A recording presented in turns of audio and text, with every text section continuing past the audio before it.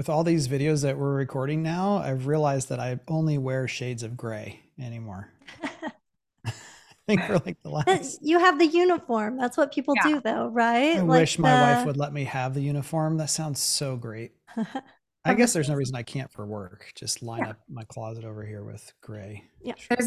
There's a chef I follow on Instagram called Ethan Stoll. And just he does these like little Instagram videos so frequently.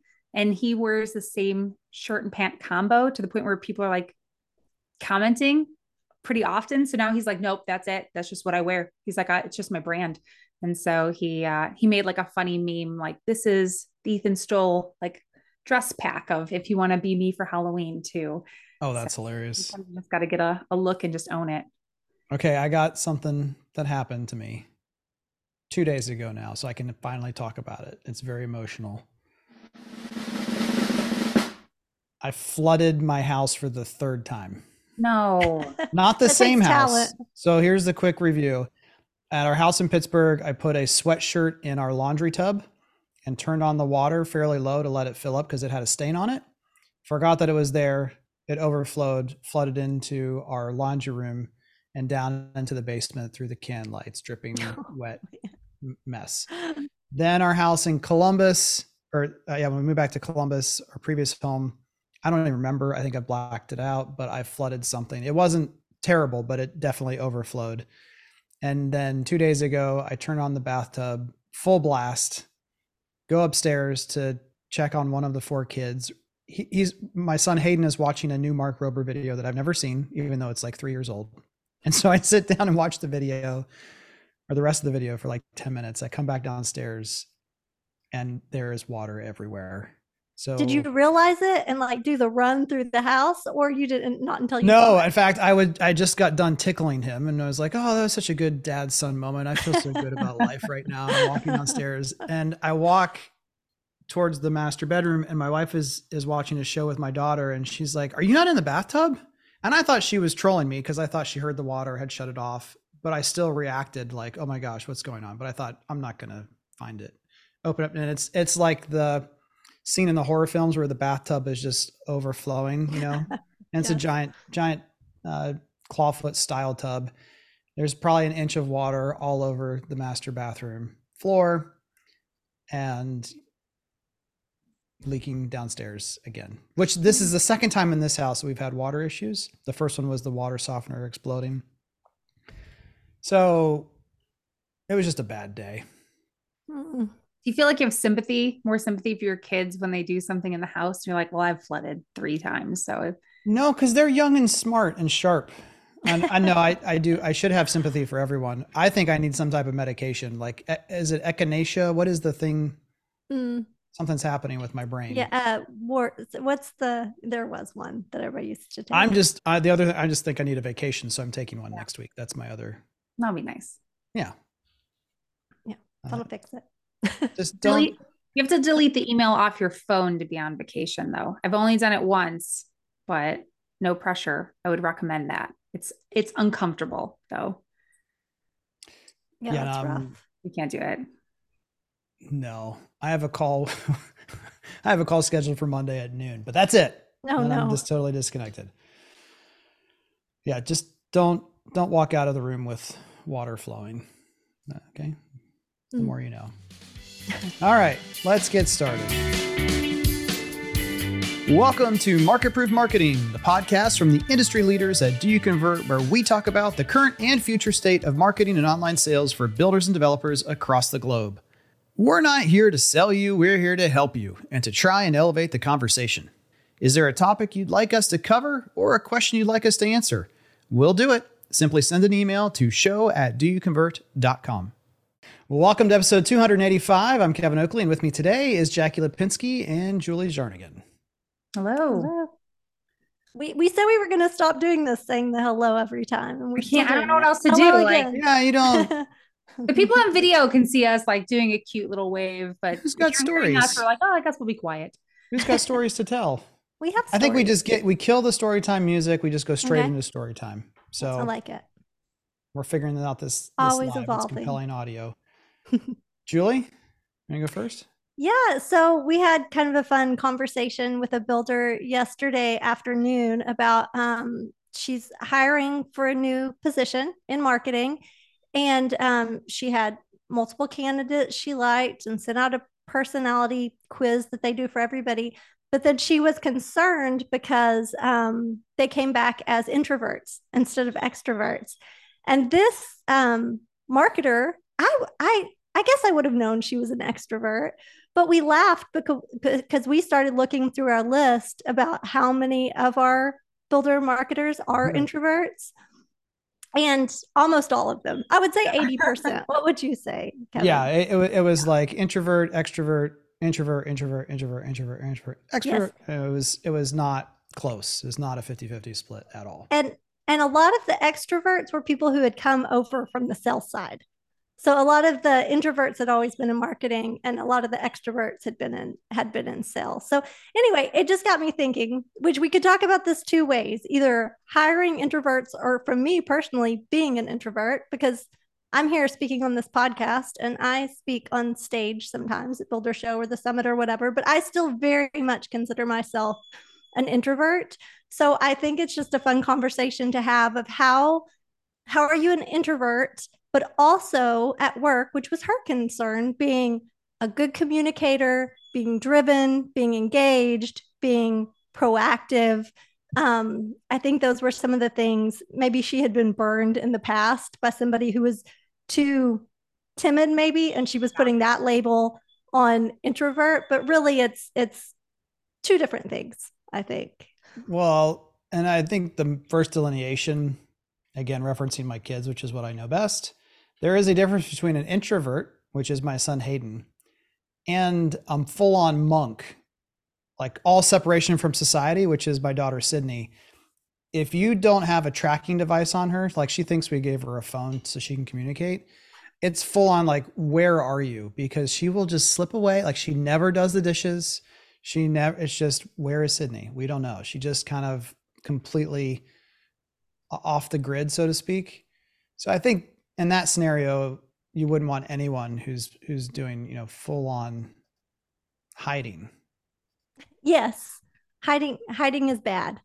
But too, I think as an introvert, you do have to be aware of that sometimes when you feel comfortable being more withdrawn or quiet, you have to be aware of that when it's time to speak up and time to have your opinions. Usually as introverts, I don't talk much if I don't have much to say. But if I'm prepared and have opinions and have things to say, then I do speak. So that's part of it. It's preparing and just being aware of that. And then I also find just a trick for me as an introvert as I talk to all these builders, because we don't like to say a lot if we don't have an answer. Like they ask us something, we don't have an answer, we don't know what to say. For me, what's helped me with that is asking more questions. Just keep digging and keep digging and keep digging. Well, why do you say that? Well, how long does that take? Well, what do you usually do? And finally you get somewhere to where you find something. So that's helped me personally. Yeah, I Jackie, think. are you Well, I an was just gonna introvert? say, I feel like I used to be an introvert and I've swapped. Is that a normal thing? I feel like I can exist in both elements, and it's not overly exhausting when I'm at events. I do love large events. I love talking to multiple people. I don't need to sit in a room and like be a monk for 30 days after I have a big event. But I do enjoy, I think you said it first, Julie. I do enjoy talking to people, and you're right. Most marketers, we do work with introverts, but when you feel confident in what you're saying, you can talk around it more. And I think that's exactly what you said regarding the timid thing. And especially if their boss is more extroverted, I feel like they're worried because they're going to have to pull more questions out of the person. But if you empower that person and and give them the freedom and let them know you're listening also, I think it'll create a really good relationship. So I know we always joke like, online sales, extrovert, marketers, introverts, and sometimes it's just this wonderful relationship that they can build together and they can bring each other up. So yeah, it is funny how most of us do trend though introverted. So it's and Yeah, then we and there's a good book, Quiet by Susan Cain. Have either of you read that? It's kind of how to how it's kind of assumed that we were talking about this earlier, just because you're confident, some people assume that you're competent, but this is kind of proving the opposite, that a lot of like the strongest leaders sometimes can be more on the introverted side. So that's a good book if you're an introvert or work with introverts, kind of a look into that. I also think when you ask people questions, or especially opinions, it makes you actually seem more like an expert. Mm-hmm.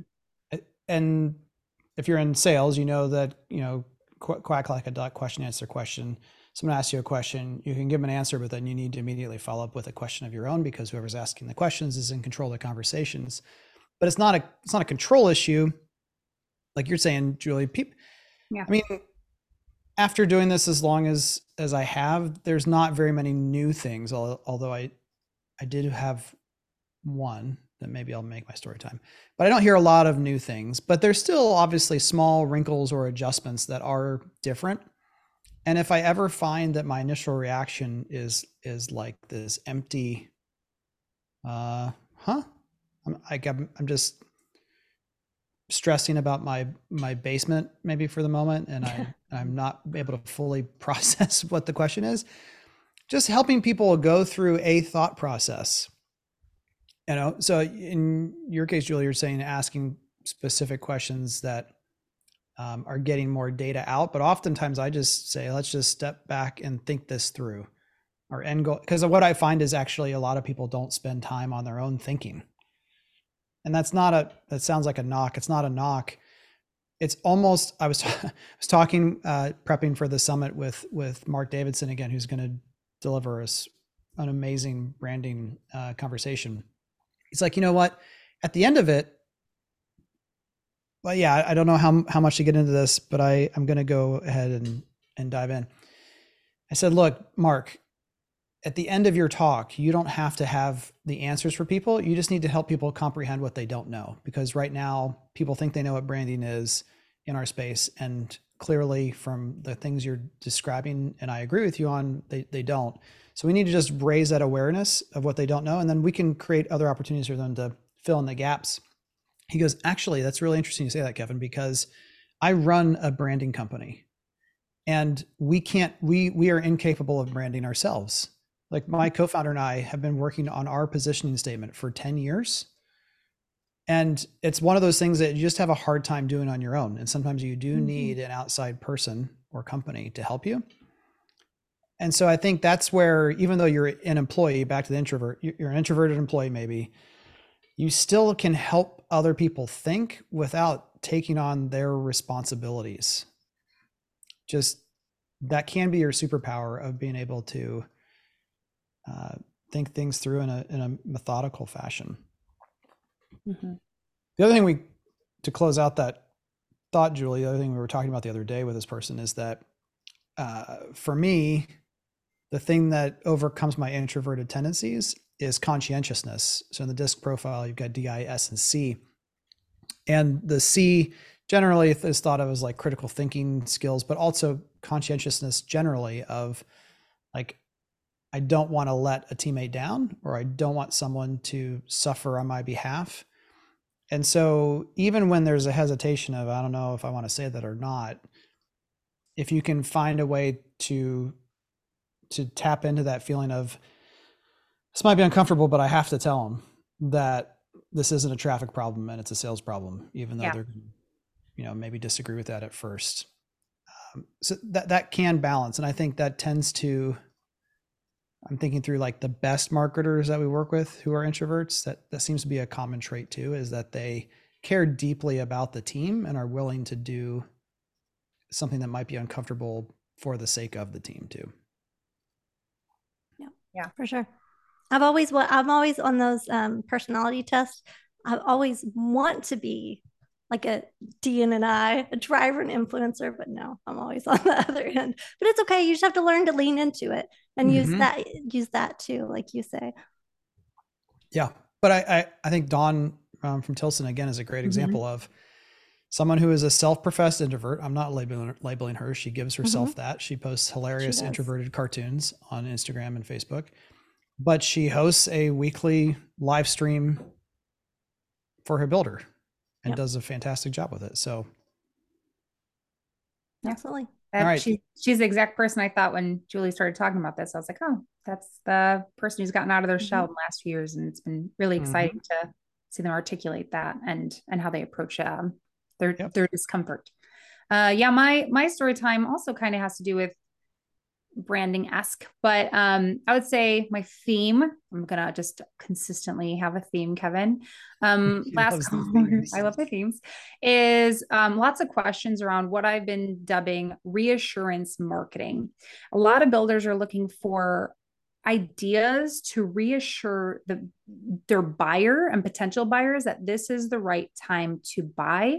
And so I think there are two kind of considerations here. One is that it's just remember, it's not always marketing's job to overcome the objection. I think I see sometimes that with, and maybe what we're saying to Julie is it's not you're an introvert, it's you're concerned that they might be a pushover. Because what I'll see is everyone will feed the marketing and person an idea, and they have to overcome the objections that they think is going to come from left field and right field. And the marketing can get sloppy, or the messaging can get sloppy. It's, well, talk about the $10,000 off, but also put this 2 paragraphs in the homepage, and also make sure to talk about this and do this. And it's like, well, we have to have a picture of someone drinking coffee if it's if it's a master plan community. Always default, or a pool, someone having a great time in swimming or paddleball. But yeah, it's not always our job, I think, to overcome objections. Where our goal is, let's get the sales, let's get the leads, let's analyze communities, let's work with our team. And then the second thing I think that goes along with that, though, is we talked about this multiple times, but you can only control what you can control. And I heard the phrase just this week that I love, and I was like, oh, that's so unique. A builder had the phrase unreasonable hospitality. That's what they're going for. They want to be unreasonably nice, perfect, treat you like the king and queens that you are buying their house. They want to make sure you're having a great customer experience. And so looking at that, they're controlling what they can control, and that will help them also in the future. But that doesn't mean that they had to start 10 steps up and explain and over explain how that they were going to achieve that.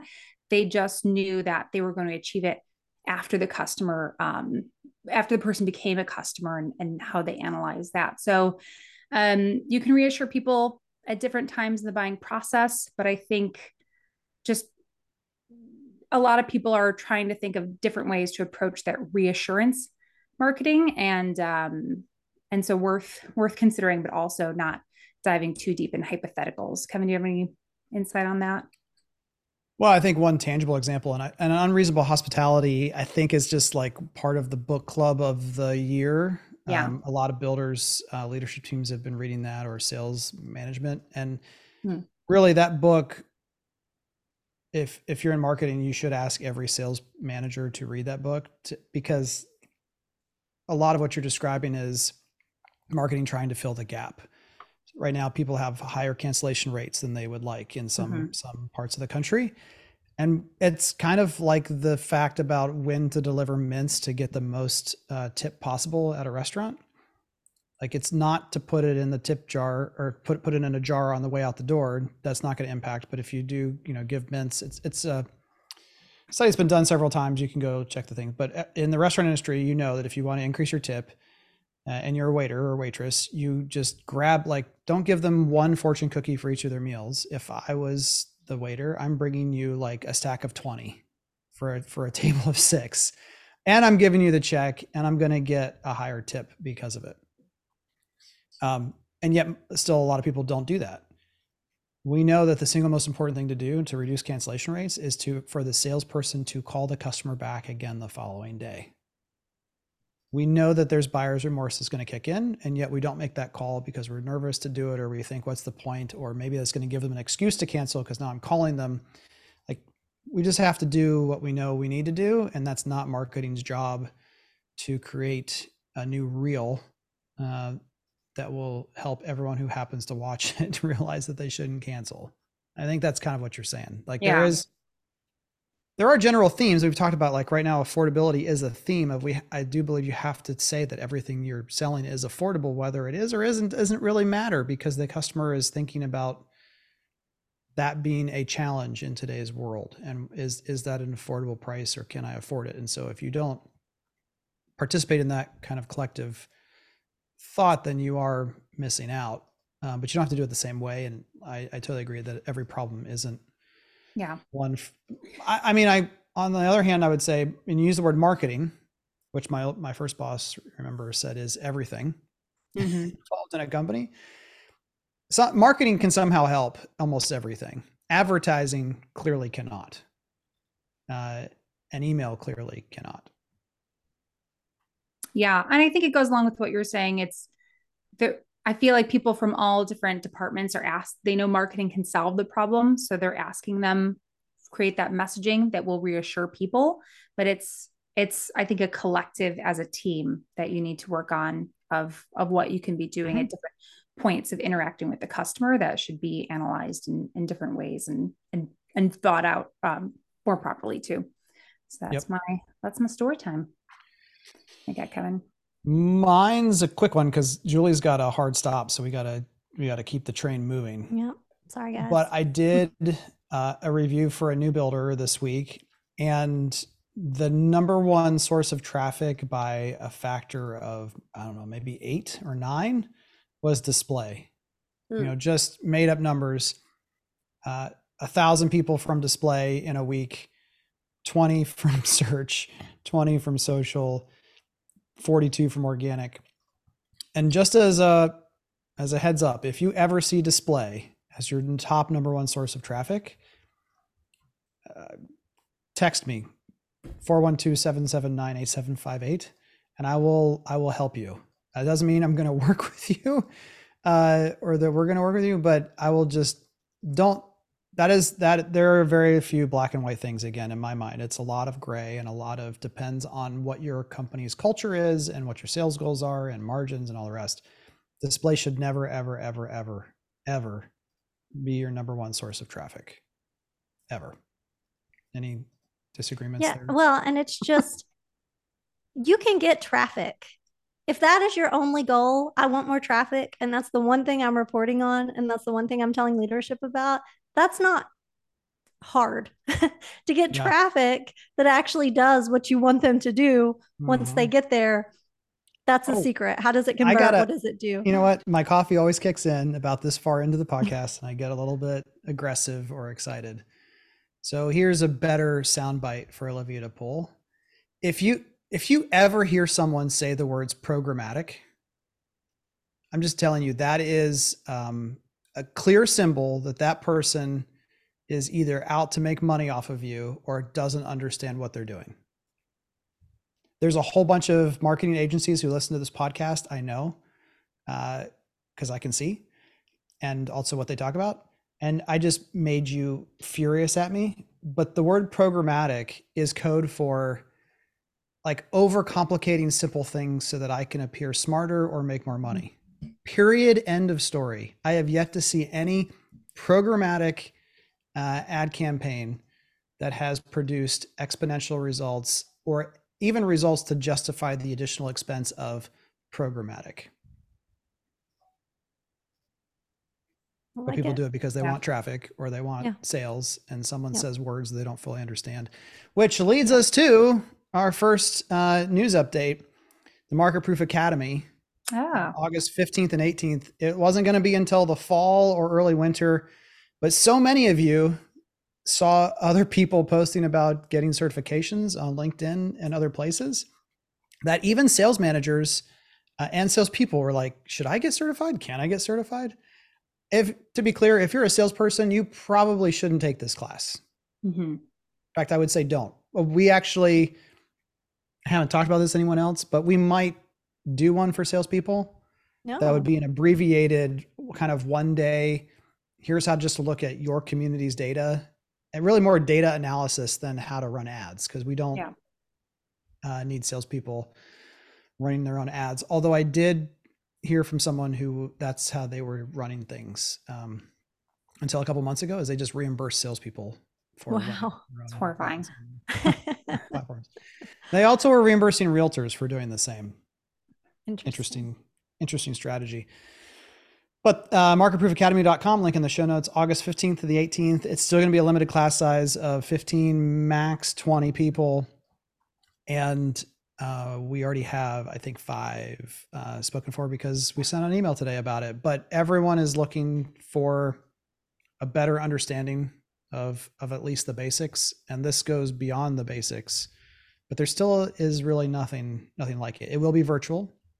Some people are happy about that. Some people are sad about that. But when we go through digital platforms, it's one of those things where everyone's seeing the screen or having your own screen pulled up. It's harder. We've done one in person. It works, but it is harder to do with more than a handful of people because you almost need the teacher, so to speak, looking over your shoulder at times to help. And you need some brain breaks too. Yeah, I think it used to be 2 full days, and now we're like 4 half days. And 4 half days is the perfect mix. Yeah. But it is like learning a language. I was on a leadership call this week, and someone that we've been just working with for the last 3 months or so was like, Kevin, I love it. I need more, but also my world is chaotic. And I'm like, oh, this is perfect analogy is trying to learn another foreign language. Like my wife is slowly, very slowly, in her opinion, learned Spanish over like 4 years, self-teaching, doing a Zoom course now and then. I can't learn a foreign language that way, or I'm telling myself I can't, therefore I can't, however you want to look at it. I'd have to immerse myself for like 2 to 4 weeks in that country and learn the language there. That's just how I learn things. My ADD, I'm all in and I go fully down the rabbit hole. This is that for a lot of people. It's like, I understand, Kevin, when we're on a call or we're looking at it, or I see a piece of content you put out, I'm like, that makes sense. And then real life hits and I have no chance for repetition to practice it, or I don't have the resources at my fingertips to use it. And so that's what this really exists for, is that protected half day time to really dive in and at least within those 3 to 4 hours every day, get enough repetitions of a concept to really get it nailed down to the point where you can take an exam and get certified in analytics, search, or social advertising. Yep. Awesome. All right, let's have some real fun from IGN.com. Apple officially reveals Vision Pro, its new $3,400 mixed reality headset, and the first Apple product that Kevin Oakley has ever seen unveiled that he has no desire to purchase. Oh, I was curious what you were going to say about this one. I have zero desire because I've already bought a $1,500 Quest Pro, which the only difference is the interface. People are going to scream at me and say, this is supposed to have better clarity. I do wear glasses now when I look at the computer for long periods of time. So I wear my glasses when I use this headset. I do not see pixels. I don't see a lot of graininess. There's not a issue with the refresh rate. There's nothing about the device that I just completely hate. You can hook up an external battery pack to it if you wanted to. It's kind of all just more of the same, except for you can control it with your eyes and your fingers. And what do you use your Quest Pro for? I don't. That's the thing. Yeah. I used it like 7 times, and now it sits on a credenza underneath my computer screen on the wall. I use a 48-inch television as my TV / computer, and it just sits there and looks cool. Yeah. Yeah, I'm the same. I watched the little unveiling. I read everything, and I was like, I cannot think of anything on this that I would want to put the ski mask on in my house. They showed an example of someone doing a presentation with 3 people virtually. I'm just like, it just seems like overkill for something that they're solving a problem that isn't even a problem still. Like maybe if they rolled these out in the beginning of COVID and like, okay, let's get on the bandwagon and let's all feel more in tune for with your team. But yeah, I don't know. I think the memes have been more fun to watch. I think just like the iPhone, I think there was a clip where it was like the screen was cracked and it's like, and that'll be $3,000. Right. Like, right. I don't and know. I'm not super techie, so I wondered like if this was something Kevin was really wanting. There it is. It honestly looks very similar. Yeah. People have already it looks commented better. The Apple headset is heavier because it's metal and glass. This is plastic. The battery's at the back of the head, so it's well balanced and lightweight because it is plastic. The only reason that this is going to end up working is, okay, not having to have a controller in your hand would be maybe like, I'm not going to use it and walk around, not because I can't see, because I can. This headset will let you see the world around you in an AR way.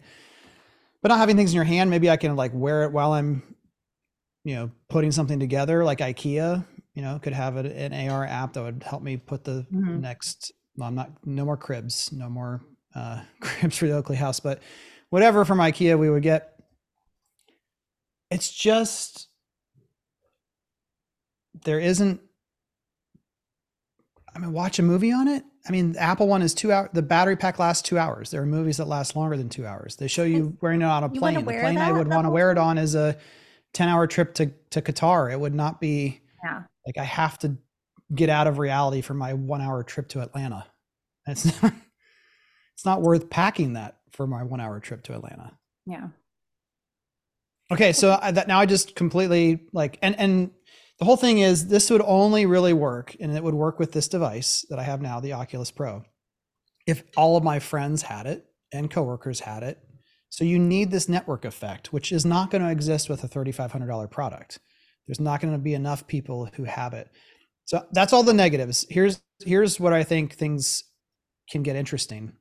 Well, no, one more negative thing. All the AR, VR companies who were really sure that this was about to prove to everyone that this was mainstream now, you could just watch their collective excitement for this announcement be like, oh, shoot. Like if you hear there's an audio file of people who were in the room when they announced the price, they were laughing. These are the biggest Apple fan boys and girls of them all in the room, and they were laughing at the price point. It's 3 times as much as my first car, if that makes you feel better. You can buy 3 MacBooks for the same price. Now, and I'll say my one, because I have no use for the, I'm a mom and all I think about is my kids walking around with it all day and it driving me crazy, being like, take that off. But all I can think is the opportunity for it. If one developer, somebody comes out with something killer app, more useful and amazing for it, then maybe I'm there. But right now there's no use for it. And obviously I'm not like a gamer. Some people are.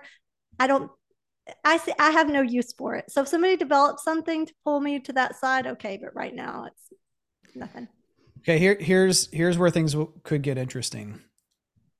The Apple ecosystem, you can't bet against. Apple engineers, long-term, you shouldn't bet against. And most of their devices, when they've first initially been released, the Watch, AirPod Pros, or AirPods, everyone's like, that's stupid thing sticking out of your ear. Who's going to want to wear that? And then everyone got it. Mm-hmm. But the ecosystem I think people are forgetting about is Apple Plus. So Apple wants to create their own content, and they are getting more and more into live streaming sports and concert content. So they're the exclusive, I believe, the exclusive streaming provider for MLS soccer. Now, if with your headset, you get a year's subscription or a lifetime subscription to attend every Taylor Swift concert in the front row or in different seats that you can swap between, and you can attend those concerts again with friends or family who also have a headset. Now you're talking like courtside seats at every NBA game included. Those are potential, again, golf. Like you think about these people who are rabid fans around a sport, even to be able to be the running back, say, for your favorite NFL team and watch the game from his position on the field. So there's some software and ecosystem stuff that I think is interesting about it. But even, people who for a living just analyze Apple and the company, they're saying it's probably 5 years before they get a device that's below $1,000. And it's, I'm glad that Apple's, moving forward, but I don't know why they didn't just say, hey, here's a cool demo of something. And if you want to develop software for it, you can, but even the fact they're announcing it now for release next year is very surprising. And then final thing is they're calling it the Pro. which means that they probably have a non-pro version that they already know about and plan for. So what if the non-pro version is plastic, more similar to an Oculus, but sub $1,000? Yeah, I don't think it solves the other approach. Yeah. challenges. I think it's just, yeah, you're right. They're positioning themselves for that. But I think the year thing is what you're saying, Kevin, is people can jump on the bandwagon. I think it's people with like cryptocurrency. There's all these things people feel like lately they've been missing out on as soon as it released. And so maybe, oh gosh, maybe what they also feel like is if we announce this, so many people are going to jump on, create devices and things for people to create for it and create more content around it. Yeah, not a great look. Oh, we can't hear you. I just put on my Oculus headset, so feel free to meme away on me. In fact, that's why they think Tim Cook didn't put on a headset, is just because they were afraid of memes being created about him, just like Zuckerberg. Fair concern. But you know how people act when you're at an event and you whip out a phone, like a family event, and all of a sudden everyone's like, "Whoa, get me out of the frame! Don't take a picture of me. I'm not ready. I'm not dressed." Can you imagine? They're trying to say, wear your headset and push a button and recreate the experience in VR for yourself later. Can you imagine, like, hey guys, I'm just wearing my goggles here. I'm just going to record this whole thing so we can relive it over and over again, even though your hair isn't ready. Like, no one's going to let you do that. Yeah. No. And they showed like the dad had it with his two little kids and he was taking pictures of his kid. I was like, that's some good parenting right there with your ski mask on. Yeah. Again, maybe, and you should let us know if this is the case. Maybe we're those people who used to say, I'm never going to use a cell phone in a restaurant. That would be the worst thing ever. Maybe we're those people. Maybe. We're all going to be wearing this in 5 years, but I don't think so. Next up from ProBuilder.com, some lenders now offer bargain mortgages, but experts say they may not be a good idea. Last month, United Wholesale Mortgage, the nation's largest home mortgage lender, announced it would begin offering loans requiring down payments of just 1% of the home's purchase price. Fellow lender Rocket Mortgage soon followed in its footsteps. And these are all leveraging, I believe, a new government program that allows for these lower down payments or kind of creative mortgages. Which, when's the last time you heard about creative mortgage solutions? Not a good thing. But what do you all think about this article? I was in home building in 2008, so I understand why it's different. In this, you still have to have a good credit score. You still have to have a job. But it does scare me that they're going to be giving mortgages to people who are essentially saying they have no savings. I mean, I see how it's not as risky as it was in 2008, but it still makes me nervous. Yeah. I would agree. I think at first impression, you're just like, this doesn't feel right. And this doesn't feel good. And statistically speaking, when you provide things at a lower cost to people, they value them less also. So I could think that maybe the people we're also thinking who are going to be moving to these houses might not keep up with the upkeep of the house. And so there's kind of that, because what you're saying, right, Julie, is that they don't necessarily have the savings. And it's not in here, but it was something I think Zillow or Redfin put out in the last 2 weeks, where it was like the hidden cost of home ownership is between $9,000 and $15,000 a year. So not having that in terms of maintenance and materials, in terms of maintenance and upkeep. So it's also that it's like they'll get their foot in the door, but you also need that nest egg, and they won't have that. So that's, I think, the scary part, because even having good savings and moving into a house, for me, it's just like, oh, okay, we need that. Oh, okay, we need that. It can get aggressive at certain points when things break in your house for your savings. So, but yeah, this is a quote from mortgage lender Shmuel Shayowitz. Making it easier for everybody to get a mortgage with only 1% is like putting candy in front of a baby. People should not be buying homes, will be encouraged and enabled to buy those homes. Yeah. And as a contrast, the average down payment for a home in the first quarter of the year is 13%, according to Realtor.com. So going from 13 on average to these programs with 1%, Yeah. Now, would you tell your marketers to make sure people know there's 1% mortgage opportunity? What do you think?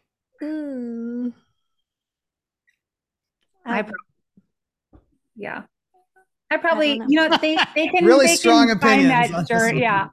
They can go down that path if they want, if that's where they think their buyers are. But the biggest feedback we are hearing right now from people is how price sensitive the potential buyers are and how like on the fence they are with buying a house too. And that's why we were talking about reassurance marketing. So that can be a layer of it of we have solutions for you. Don't hold us accountable. But these are solutions that you could approach if it is necessary. Well, and it doesn't fix the payment problem. A lot of what I'm hearing, like when people are coming out with new communities or new plans or new whatever, is that them people, when they see the payment, what it's going to be, that's what they're having problems with. And this doesn't fix that issue. Yeah, I would, and I'm not saying this is right. This is just my initial reaction to this is I would absolutely be talking about the fact that you can get in one of our homes for as little as 1% down. Then I'd make sure that my sales team and my finance company never let anyone do that. But I would have the conversations begin because there's a whole bunch of people who aren't even considering. I mean, you look at direct traffic, the last 30 days on average for home builders has declined almost, I think it's 15, 16%. Those are people who are no longer coming back to your site. They have given up as rates hit close to 7. And so I think, again, I want to engage and have conversations with customers always. And so if I have an issue with lack of conversations, I would talk about the fact that this is out there. And then I would explain to them once they were in my sales office or talking to me online, why this may not be the best situation for them, but we have other things that are better and might work for them. Yeah, I think it's that problem we consistently see with a on-site sales agent not feeling confident reaching back up and following up. But when you empower them with news or information that could benefit the buyer, obviously they're more proactive to be reaching out. So just loading the resources. We're flying ahead. Sorry. Julie's leaving in like over 5 minutes. 6 minutes. So we're going to get through one more article and then favorites. A third of U.S. home buyers from Redfin are paying cash. That's just a quick reminder. You can read the whole article and link in the show notes. Yeah. Just a reminder that mortgage rates aren't everything to everyone. In fact, 1/3 of the people looking are finding some other method, whether it be parents, grandparents, inheritance, investments that they're pulling out, but they're saying, you know what? I'd rather find a way to pay cash than mess with interest rates altogether. And then last one from digiday.com. Can Meta remain the holy grail of paid advertising with challengers, and Advantage Plus? Advantage Plus is their similar to Performance Max, kind of set it and forget it based upon conversions, which we don't really recommend using. But I thought this quote was really interesting. Halfway through 2023, a viable solution or challenger platform has yet to present itself in a meaningful way. Mm-hmm. There's still really no other option for those who need large amounts of higher quality traffic outside of search than Meta's platform. Yeah, we would love people to have multiple options and more ways to diversify their advertising. We are all for it, but there's no data to show that that's anything's there yet. That's right. Anyone have a favorite? Ready to go? I do. I have been like working in my flower beds a lot lately. I know it's like my old person hobby right now. And I just now figured out, maybe y'all know this, but if you take a picture of a plant, you don't have to have a special app. You just go to the photo, swipe up, and it will say plant, and you click on it and figure out what kind of plant it is. I did not know if that existed, and now I use it all the time. I have a plant app that always tries me to pay $30 a year for it. So that is going away. You can do it free on your iPhone.